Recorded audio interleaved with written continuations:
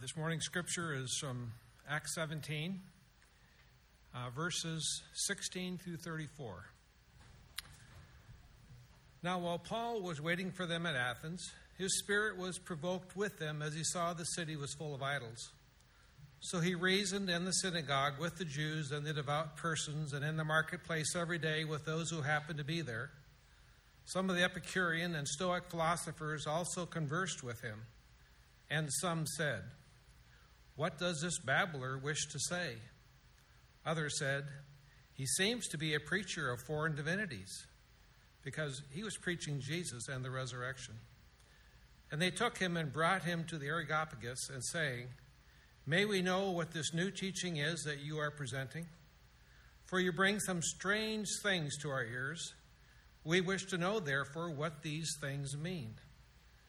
Now all the Athenians and the foreigners who lived there would spend their time in nothing except telling or hearing something new.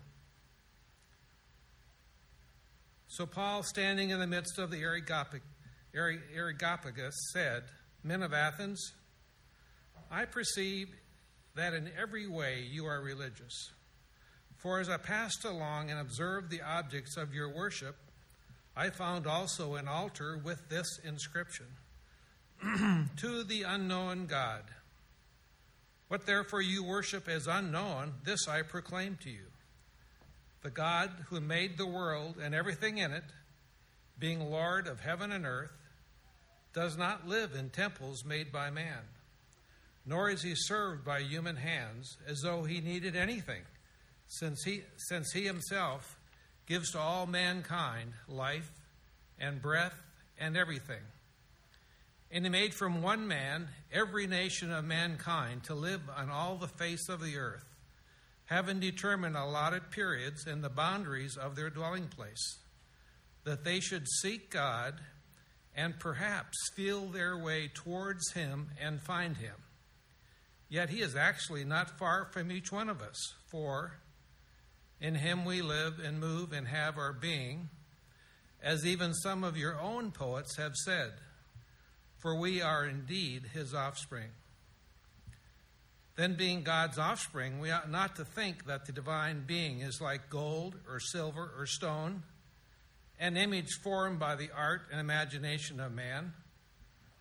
The times of ignorance God overlooked, but now he commands all people everywhere to repent, because he has fixed a day on which he will judge the world in righteousness by a man whom he has appointed. And of this he has given assurance to all by raising him from the dead." Now when they heard of the resurrection of the dead, some mocked, and others said, "We will hear you again about this." So Paul went out from their midst, but some men joined him and believed, among whom was Dionysius the Areopagite and a woman named Damaris, and others with them. This is the word of the Lord. So here we are, Acts chapter 17. We're going to finish it up this morning. If you're new, this is what we do at the Parks Church. We preach through books of the Bible, and we're going to study, obviously, in the book of Acts. And so we're taking a little bit longer chunks here.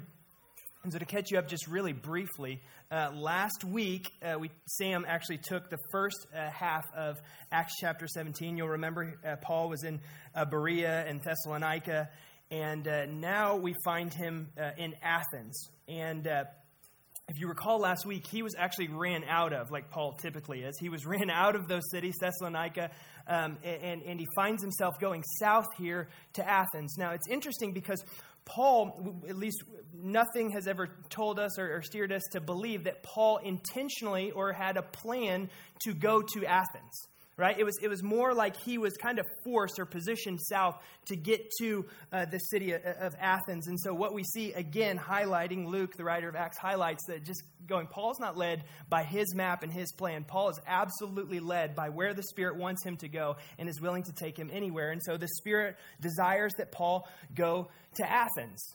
And that's where Al just read a remarkable scene right here in the book of Acts. You have this great apostle, right? Maybe arguably one of the greatest apostles that ever lived, the greatest missionary possibly that ever lived. This great evangelist Paul traveled all over the world. now we see this scene of him stepping into the great city of Athens. And I'm going to get a little historical on Athens here in a little bit, but just imagine this, right? In Athens, if you know nothing else about it, probably you know that it was just a place of deep thought. It was the home of the great philosophers and thinkers like Plato and Socrates. And now you have this great apostle come into or walk into this historical city with the gospel of Jesus Christ. Remarkable scene that we're going to unpack. And so as Paul walks into Athens, what is the first thing? Verse 16, if you have your Bible, keep it open. If you have notes, I would highly encourage you to keep them out because I'm going to talk a lot about different things quickly. It says, now while Paul was waiting for them at Athens, here's what I want you to see. His spirit was provoked in him. So the Holy Spirit within him, as he comes into this great city of Athens, what happens immediately to Paul? The Spirit provokes something in him. Right? Paul wasn't just there as a tourist. Paul wasn't just like, listen, I was forced down here, and this is an amazing city, a lot of things to look at, right? There was something in Paul that made him notice. And what was it that he noticed? He saw, this is the end of verse 16, he saw that the city was what? Full of idols.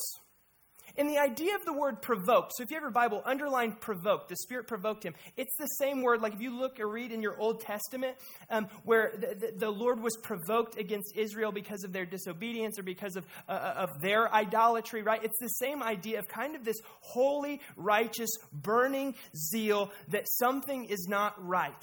So here's what I want you to understand about Paul. Paul was a great theologian. Paul understood theology. He understood the heart of Christ. But he also felt very deeply. So we don't just need Paul's theology. Hear me. We also want to look and say, what was Paul's heart?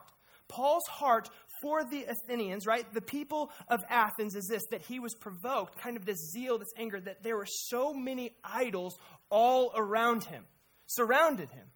And so it's that provoking, if you will, that leads us into the scene that we just read at the end of Acts 17. It's this provoking that Paul walks into Athens and goes, oh, Lord, you need to do something here.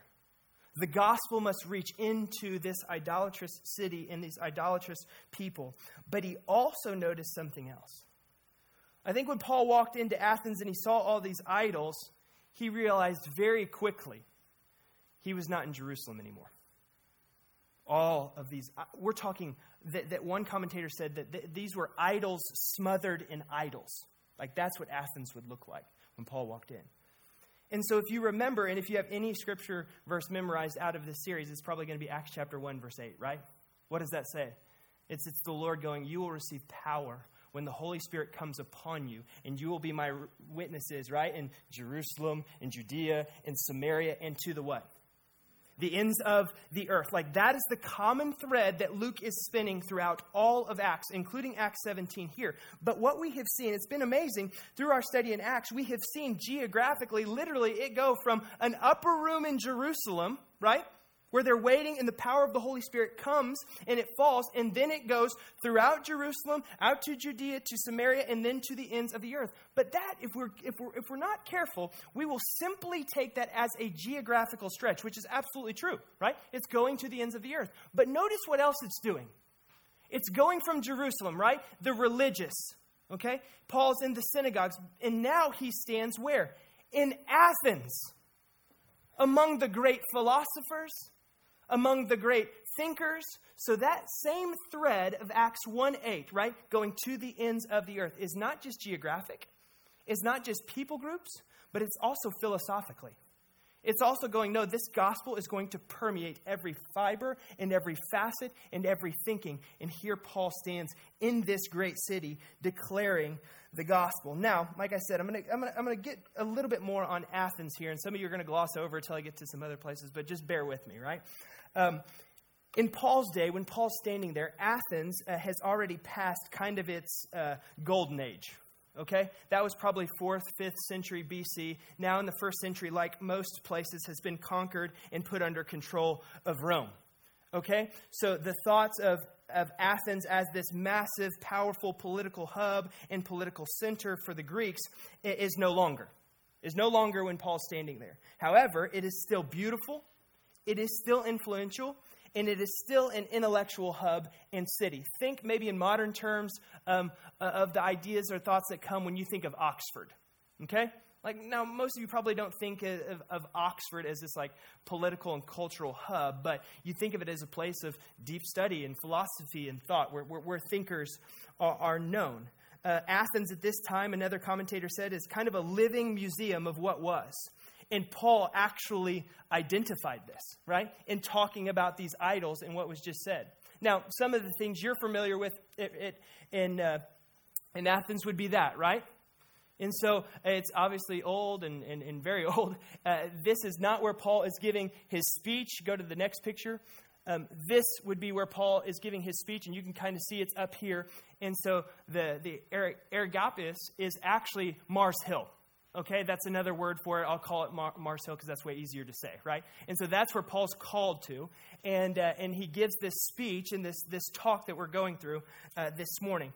It is not a sermon, by the way.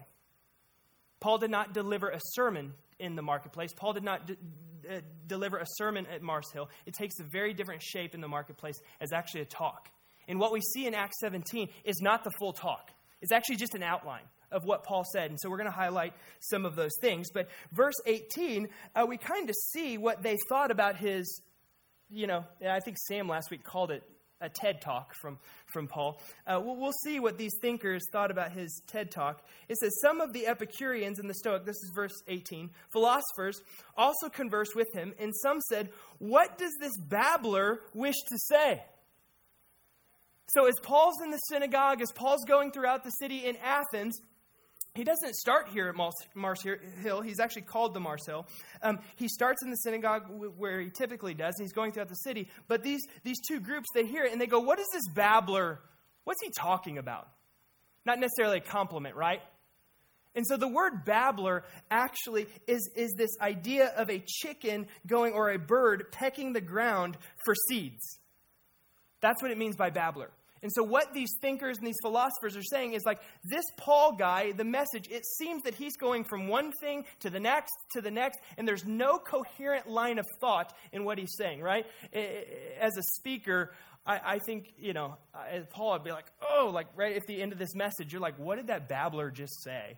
Not necessarily seeing that as a high compliment. But they had no frame of reference to put the things that Paul was saying, and actually they were unimpressed. So why, therefore, did they invite Paul to Mars Hill? Why did they invite further discussion? You see, this place of Mars Hill, it wasn't just because they wanted a formal presentation of these ideas. You see, this group of people, they were trying to centralize and weigh the ideas that were being shared throughout Athens. And Paul is drawing attention. They will actually rule on whether or not they will allow it to continue in Athens, right? As we know in every passage that we have taught where the word of God or the gospel goes out, it's met with what? It's met with persecution. It's met with opposition. It's met with reception, right, as well. And the same thing is true here in Athens. So you have this group who is collected to say, we're going to let this message go forth or not. That's what's at stake. The intellectuals are deciding, right? And something they prized in Athens as well was free speech, by the way. But they, being the elite, being the most intellectual, are going to decide whether or not Paul and what he is preaching is going to be able to be shared in Athens. Sound a little familiar? It should, okay? And so again, what is at stake is this. Can Paul continue to preach the gospel in Athens? We'll see. You see, every first century reader, when they read this passage by Luke in Acts, would have picked up this kind of similarity. That what Paul is kind of on trial here for is very similar to another trial that was held in Athens. Probably outside of Jesus, the second most famous trial. And that's the trial of Socrates.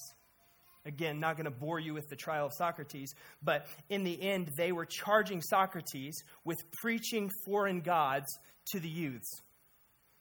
What did Al just read from Acts 17? What was their indictment against Paul? What was their question about what he's doing? You're preaching these foreign gods.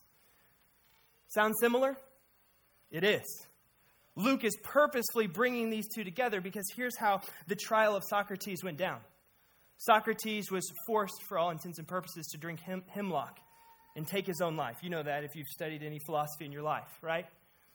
And so that had been a stain in Athens. That had been one of those trials that they had gotten wrong, that the conclusion that they came to about Socrates was absolutely false. And Luke is highlighting here for readers going, listen, this same one that they're putting on trial, Paul, with this same message, you're going to get this one wrong just like you got Socrates wrong. Listen to what he's saying. Listen to actually the message that Paul is bringing, the thing you are searching for. And so this similarity is very important for us to understand because Luke is highlighting it. Athenians, don't miss it. Parks Church, don't miss it. Don't miss the message of Paul. And so there are a lot of directions. Listen to me. We could take a sermon in Acts 17, 16 through 34. There are a lot. We could probably spend 8 weeks in this, okay? And I have 30 minutes to do it, all right? And so we could talk about Paul's evangelistic method to the marketplace. Valid sermon. We could talk about Paul's courage and his strength and power in the Holy Spirit. Valid. But what I want to do is I want to key in on something a little bit different here because I think Luke gives us the two groups of people that confront Paul purposefully. It's not incidental information that the Spirit would inspire Luke to actually list the two groups of people who are the main parties here at Mars Hill questioning Paul. Did you pick up who they are? It's in verse 18 at the beginning. The Epicureans and the Stoics. These are the two parties here. And actually, these two parties inform what Paul says and how he brings about the gospel, right? Not the gospel message itself, but how he communicates the gospel message to them. And so these were the main thinkers. These were the main philosophers of the day. They were the groups of men who were making decisions in this town. And the question that they were wrestling with, the one that they wrestle with is no different than the one we wrestle with. How do you find the good life?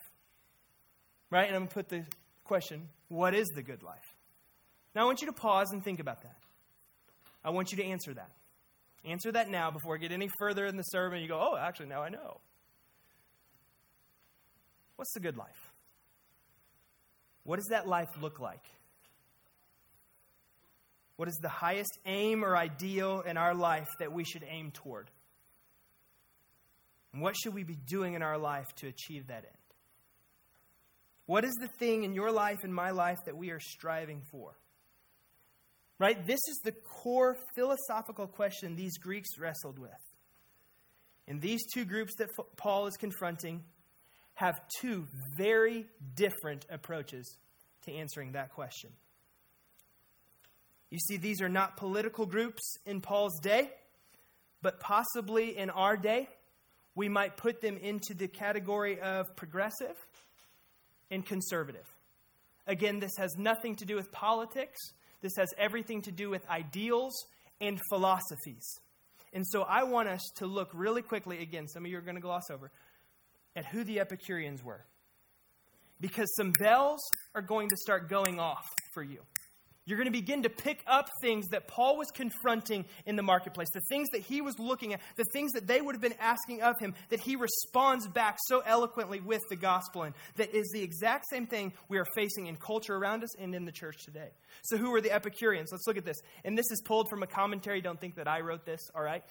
The Epicureans, they believed that the body and even the soul were comprised of fine matter that dissolves after death. They were materialists. They denied divine providence. They considered a person wise who neither feared nor believed in divine judgment or eternal reward. The best way to imitate the gods was to enjoy pleasure. You see, if the gods existed to the Epicurean, they were so distant and so removed from humanity that it doesn't matter really how you live as humans. So they rejected the expectations of most Greek myths and way of living. They answered the question that we just put up there, right? What is the good life? With pleasure. So in your notes, what you should write is Epicureans. How did they get the good life? Pleasure. Living life to the fullest, full throttle. They valued things like friendship, which is good, right? Communal living, and tried everything in their power to mitigate pain and suffering. Now hear me. When I say pleasure, I think what we do in our minds is we absolutely just throw it all the way to this idea of free-for-all. Now, that occurred in some instances, but it wasn't always at the far end of the spectrum pleasures. This can be more subtle even in our day and age. And there, I want to illustrate a few quotes maybe that illustrate this idea of Epicureanism. How about the Dalai Lama? The very purpose of our life is to seek what? Happiness, right? Pleasure. The good life, what we long to achieve, what is ultimate for us is happiness.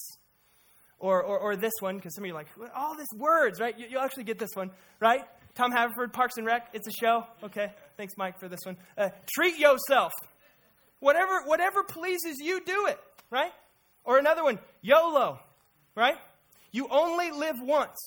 You only have this life, so live it to the fullest as much as you can, okay? So that's one side, all right? And typically that pleasure works itself out in self-expression. However I want to express myself, however I want to go after that, it's up to me. That's the Epicurean. That's what Paul's facing. Then you have the other side of the spectrum. You have the Stoic, all right? And the Stoic, once again, turn to that commentary, they were pantheists. They thought a divine principle was immersed in all of nature, including humans. This spark of divinity, the Logos, was the cohesive rational principle that bound the entire cosmic order together. They confused God with the world soul and thought the world was determined by fate. For them, a wise person recognized his connection with everything else in the universe, right? Being one. Cultivating an attitude of self-sufficient contentment. That's important. Self-sufficient contentment regardless of circumstances. A Stoic lived with a stiff upper lip, responding calmly to everything. To pursue his highest good, he lived by reason. What's the good life? Control, willpower, right? Self. Stoics saw history as an unending cycle of order followed by chaos, followed by order. They would applaud Paul's emphasis on God's nearness, right? You heard that. But would reject the notion that history was moving toward a culminating point. And if you don't know what that culminating point is, that's the end of my sermon, which we'll get to. Those were the two groups. The Stoics were absolutely on the opposite end of the spectrum. They were the larger groups of these two, and for Athens at this time, they were the more influential group. The Stoics answered the good life question by rejecting the idea of happiness and pleasure and saw it as a very naive approach to life. That ultimately pleasure in the pursuit of happiness would lead to disappointment, was futile because there was brokenness and there was hurt and pain in this world that was out of your control. So the greatest weakness for a Stoic would be anger, disappointment, emotions, because you haven't taken the world around you seriously enough to prepare for what inevitably is going to happen. You say, Kyle, why are you giving us these two in such detail? Because these are not just ancient thoughts or philosophies on life. These two things are very much alive and well in the waters that we swim. And let me tell you, some of those waters lap up over into the church. There is a growing movement towards Stoicism, particularly in America, right? Tracking it all the way back to the late 2013, okay? There is this trend of modern Stoicism in our country, particularly with men, to become modern Stoics. In fact, I had a meeting this week with someone who said that they researched Stoicism. They looked at it as a potential way of discovering what is the good life, trying to answer that question. Why this swing? Why this uptick in modern Stoicism? Well, I think one of the reasons is because of what we're surrounded by in all of the pleasure seeking. Right? Someone who would go, I've tried every pleasure. I've tried every self-expression. I've tried X, Y, Z. I've done it all, right? Solomon, think of him. Going, that's not the way. This must be the way. Swinging all the way over to the other side. Stiff upper lip. No emotion. Stoic. Some quotes here. And I think if we're not careful, in the church, like I put those two, progressive, conservative, the more risky one in the church, if I'm being honest, is Stoicism. Okay? They're both a downfall. They can both be a pitfall. But Stoicism would be the one that creeps into the church and goes, oh, don't you see that this is a Christian ally? Don't you see this as an ally of the gospel? No. So you'll hear things from, and they have shades of truth, right? Next one from Jordan B. Peterson. We'll give that for the 1045. He says to stand up straight with your shoulders back is to accept the terrible responsibility of life with eyes wide open. Or how about, again, from him, strengthen the individual. Start with yourself. Take care of yourself. Define who you are. Refine your personality. Choose your destination. Jordan B. Peterson. Modern guy. Current guy. A lot of people listen to him. And a lot of people and a lot of what he says, I'm like, you know what? I kind of agree with it. Or how about this one? And Rachel Hollis, she wrote a wildly popular book, right? I mean, a few years back, maybe many of you have read it. Listen to what it says in it. You and only you are ultimately responsible for who you become and how happy you are. Your dream is worth fighting for. While you are not in control of what happens to you, you are in control of the fight. I cannot control what happened to me in the past or what I must endure in the present, but I, for dang sure, which I had to replace something, for sure can get to choose how I respond to both.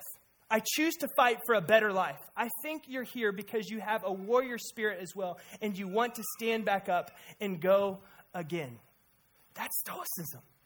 That's this idea of if you will just work harder, discipline more, understand the brokenness, understand the folly, and just discipline your way through it through willpower and self-power and self-will.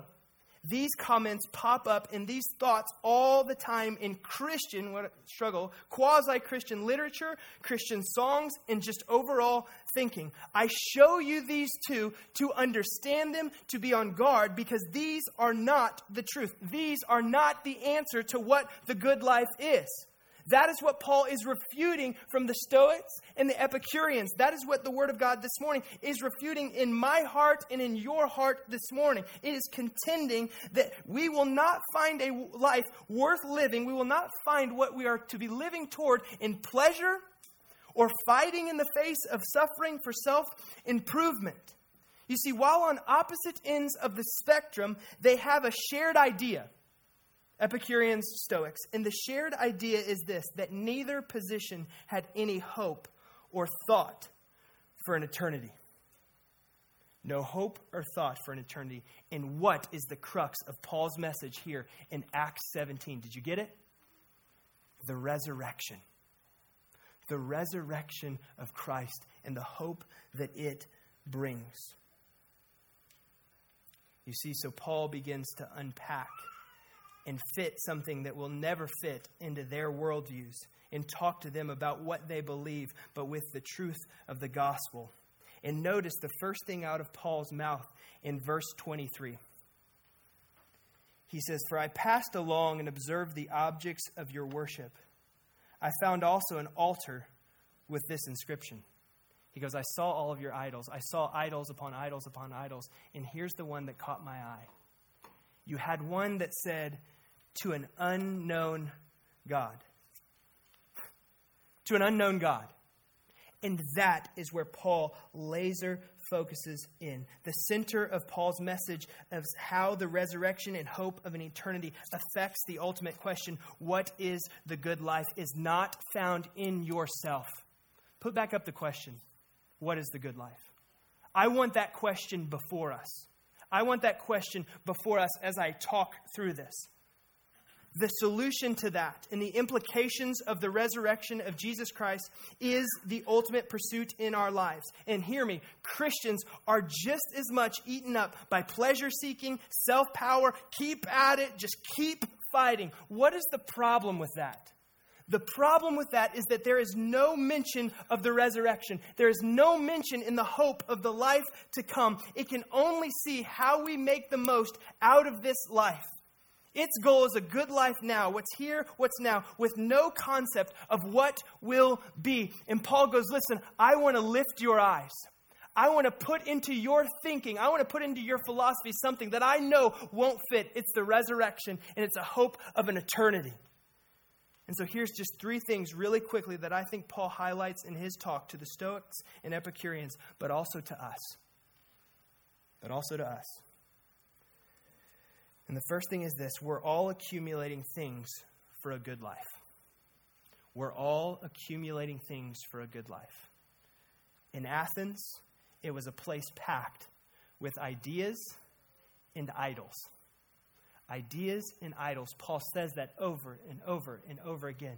He goes, here's what you give yourself to. He says, you spend your time in nothing except telling or hearing something new. That was their search. That was how they went after the good life, was we just kept hearing something new. And surely we'll find that thing that we're looking for, that ultimate reason, that ultimate purpose. Surely if we just hear and listen more ideas. And Paul goes, that's not it. Listen to me, we are no different. We're accumulators. And I'm not just mean material things, even though we do accumulate a lot of material things, right? But it's the accumulation of more leisure, of more business success, right? Of more ministry, of better reputations or ideas or accumulation of relationships, affiliations. Surely if we accumulate all of those things, we'll find what the good life is. We'll ultimately find our purpose. And just like the Athenians, just like the Stoics and the Epicureans, all of the accumulation was for the purpose of searching for a good life. Second thing, all of that accumulation and that pursuit is looking for what Paul points to as ultimately an unknown God. He goes, oh, you're accumulating, you're talking, you're thinking, your lofty ways. What you are actually looking for is this unknown God. You see, the motive for us to keep on accumulating, no matter what we manage to get our hands on, is that we know that there's something better out there. For all the accumulation of knowledge and success and education and reputations and affiliations, we still know in our heart of hearts that there is this unknown thing or God. And Paul puts it like this: we are groping our way in blindness or darkness. But here is the good news that Paul brings. You accumulate searching. What you're searching for is an unknown God. But here is the truth. Paul's God and our God is a God of revelation. And Paul breaks out this God, the one true God, not an unknown God, but a God who has made himself known in our searching. Listen, we do not worship a God of our imagination. We worship a God of revelation. That is what Paul says time and time again. He says, what therefore you worship as unknown, this I proclaim to you: the God who made the world and everything in it, being Lord of heaven and earth, does not live in temples made by man, nor is he served by human hands as though he needed anything, since he himself gives to all mankind life and breath and everything. That is the God, Paul goes, has made himself known to you. You're searching, you're looking, and Paul goes, listen, he's closer than you think. He's right in front of you.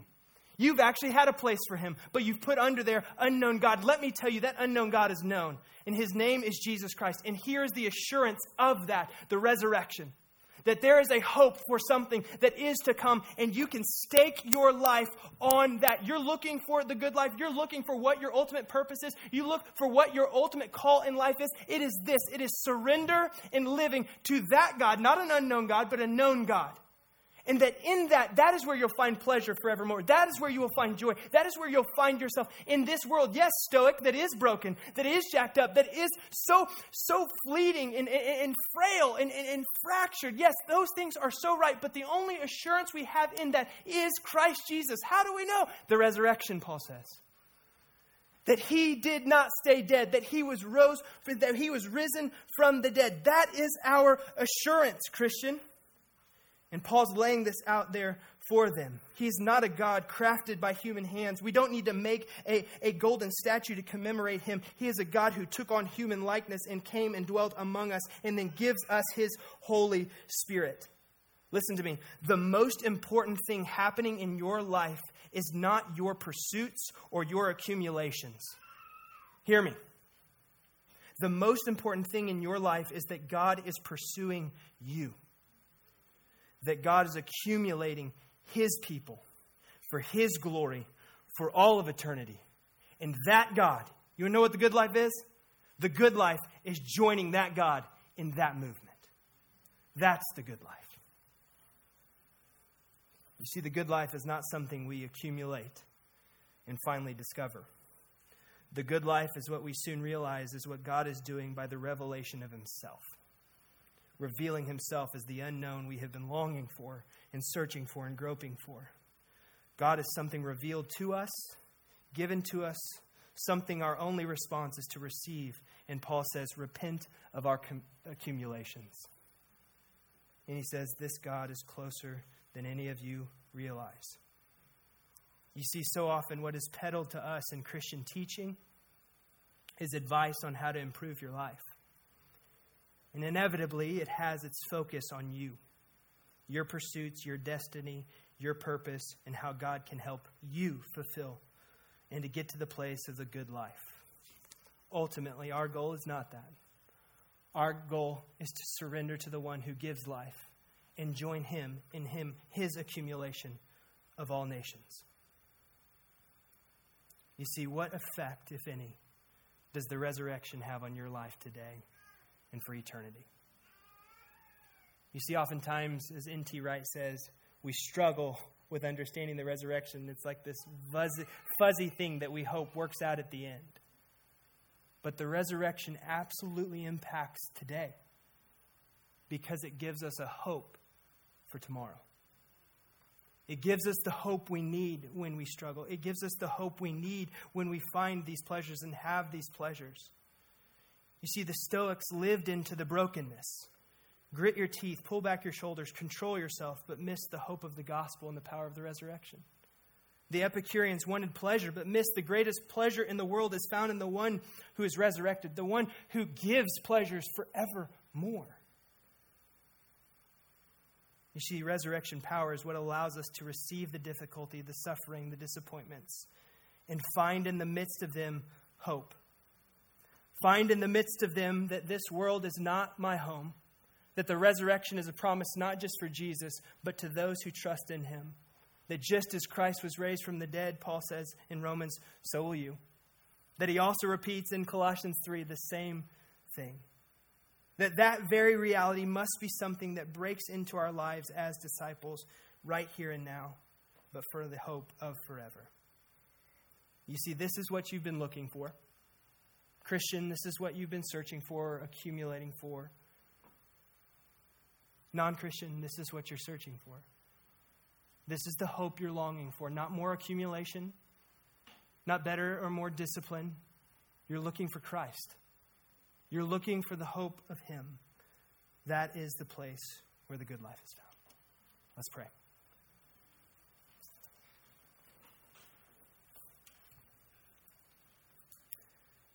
Father, I thank you for your word. I thank you that it is powerful and it shapes us and shakes us. God, I ask for forgiveness in my own life and in my own heart and the tendencies to veer off to the left and to the right. To not truly anchor myself in the hope of the resurrection of your Son, Jesus Christ. That in the end, all of these things will be made right. All of the brokenness that we feel, all of the pain that we're all well acquainted with.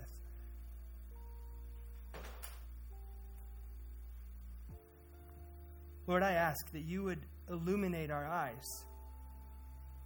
That just as even in this passage, Paul was mocked for this, but also some received this. And so I pray this morning that there would be the majority of us who receive this message of the gospel with glad hearts, with open hearts and open minds and eyes, seeing that you are the one who gives life. The good life is an impossible pursuit of futility and frustration apart from Jesus. So, Lord, I pray that we would live lives surrendered to him in glad and joyful obedience. Lord, I thank you for a community, a church here that is on that pursuit, that is hungry and thirsty for more of Jesus. Lord, that's what we desire. So I pray that you would give us that desire each and every day. God, as we go from here, as we go into the marketplace, as we go into our contextualized Athens, that you would show us and speak through us. That we'd be able to spot in our own people, in our coworkers, in our other friends and places and neighbors, people who don't know you, their search for an unknown God. and that we might, with wisdom and clear articulation of your Son, speak to that, and that you might save. Father, I love you, and I thank you. It's in Jesus' name we pray. Amen and amen.